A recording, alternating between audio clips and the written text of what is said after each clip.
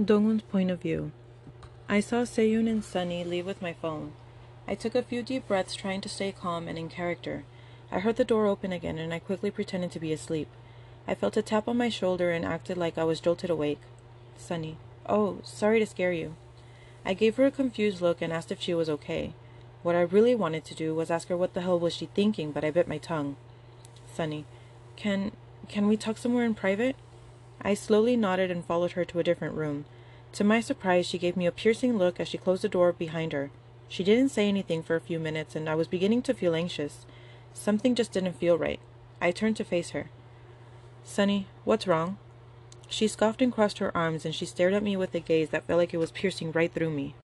Sunny, how dare you disrespect me? You have no idea how much you have hurt me. This is unbelievable. I was confused. I wasn't sure what she was referring to. Sunny, you're really acting dumb? I can't believe this. You really are just like all men. I can't believe I was fooled by you. Me. Sunny? What are you talking about? Sunny. You really forgot? Are you really seeing someone else? You still chose someone else? She was hysterical at this point, and I suddenly remembered that after C had had the miscarriage, I had stayed late not knowing what to do. Sunny had invited me for drinks to help me get things off my chest. Nothing else happened, so I wasn't sure why she felt like I had betrayed her.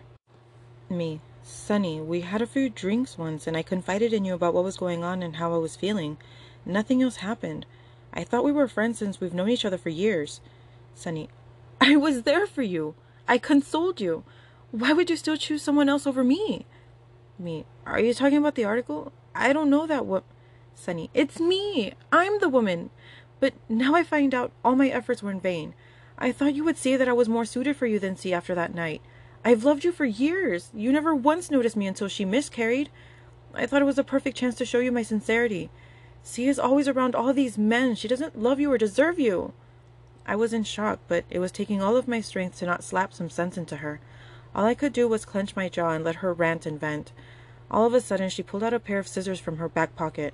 I grew nervous, not knowing if she was going to hurt me or herself. Me. Sunny, why do you have scissors? Sunny. Oh, are you finally speaking? She had stopped crying, and it was like she had never even shed a tear. Her voice was stern and mocking. I grew more annoyed by the whole situation. It was a nice story, but I'm bored now. Her smirk faded, and she looked shocked as I wasn't as scared or nervous. She tried to compose herself and slowly inched towards me. Fine, if you want to hurt me, do it already. I've wasted enough time here. I need to get back to the photo shoot. Sunny. Oh, I won't hurt you physically. She lifted the scissors to her arm and cut herself. I did my best to keep my composure. Me. Feel better? Sunny. They should be coming to look for you now. When they come, I'll tell them that we were having an affair, and when you saw the article, you came to attack me for trying to bring it to light. I scoffed and just put my hands in my pockets. Just then, we heard someone approach. Sunny's eyes grew wide as she saw June and Chan approach from behind her, holding cell phones. Sunny. What are you guys doing? But I'm glad you're here. Dongwon? Chan. No, don't even try. June. Sunny, why do you think we have these phones out? Chan. Here, let's take a look. He turned the phone around and revealed that he was recording everything. Sunny tried snatching the phone but failed. She tried to reach for June's when he stepped back and revealed that he was broadcasting the whole thing live. Sunny's face grew pale as she dropped the scissors and tried to run out. As soon as she opened the door, Seyun was there with security and the CEO. The CEO was standing with her arms crossed, looking just as annoyed as the rest of us. The security guards quickly grabbed Sunny and escorted her downstairs. She was yelling the entire way, trying to defend herself. June told the fans not to worry and that everything was fine now. He ended the live stream and they gave the phones to the CEO so she could turn in the photos and videos to the police. CEO. We're going to enhance our screening process and do a more thorough background check. Apparently, she was close to the old CEO and that's how she got the job. Don't worry, we'll cover this up before C gets out of the hospital. She gave me a pat on the shoulder and walked away. I let out a sigh of relief. I thanked the guys for their help and told them I was going to the hospital. Of course they wanted to tag along, so we left together. As we got closer to the room, we could hear laughter. I opened the door and saw C and Donnie playing a game. My eyes watered seeing her look so happy and healthy again. I walked over to them and gave them a big hug. C. What's wrong? You're acting like I was in a coma for months.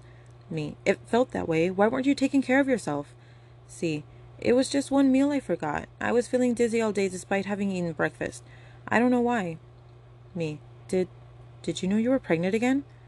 She pulled away and looked at me surprised with those big almond-shaped eyes. Her eyes started tearing up and a smile gradually appeared. See, really? I nodded and she nearly jumped on top of me, hugging me tightly. I squeezed back lightly. My heart was happy and I felt like nothing could ever take her away from me. June. We're here too. Byung-kwan. We couldn't congratulate you guys earlier, but we sincerely hope everything works out this time. Chan. Nuna, you have to be stress-free. Do you want to stay a few extra days here? Or at home? The CEO can talk with your company. Seiyun. Yes, see. Please think about it carefully. We'll support whatever decision you take. We just want to make sure you'll be safe. Donnie. Wait, so Mommy is going to have a baby again? Mommy, can you just stay home then? C paused for a moment. She looked at me with a pleading look. I took her hands in mine and gave her the same look. I caressed her cheek and she gave in. C. All right, I'll stay home, but let me just hand in my resignation letter.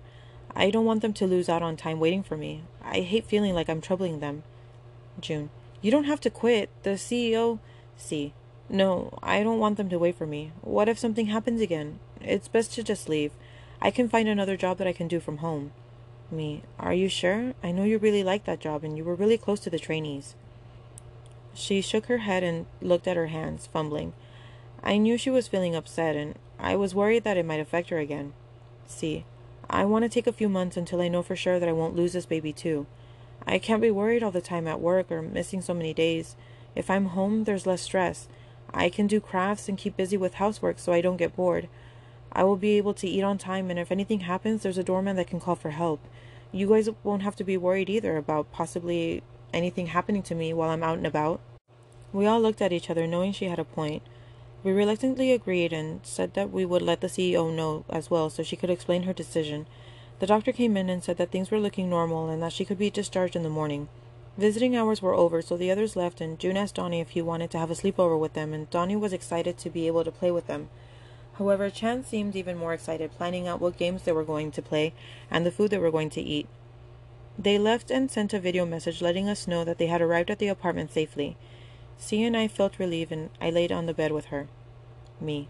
C, don't scare me like this again, please. C. I promise. I'm sorry. I wrapped her in my arms and kissed her forehead. She snuggled her head against my chest and patted my back. I heard a small giggle from her. Me. Why are you giggling? C. I just think it's amazing. Me. What? C. Your heartbeat is always beating fast when you hold me like this. It's like you still love me. Me.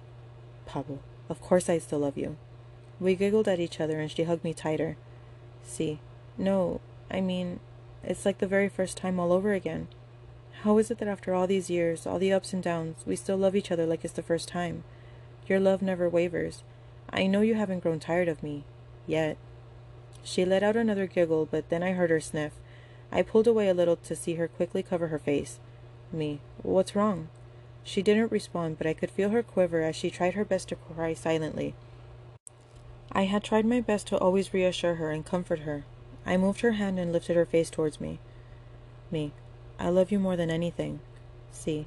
Your love gives me everything. She finally smiled and snuggled up against me again. This was a phrase we came up with for whenever she needed reassurance, and holding her like this was my way of proving it to her, as she liked to hear my heartbeat before falling asleep. That was her proof that I still loved her. She finally fell asleep, and I went to the bathroom to wash my face. I can't let anything like this happen ever again. I can't lose her.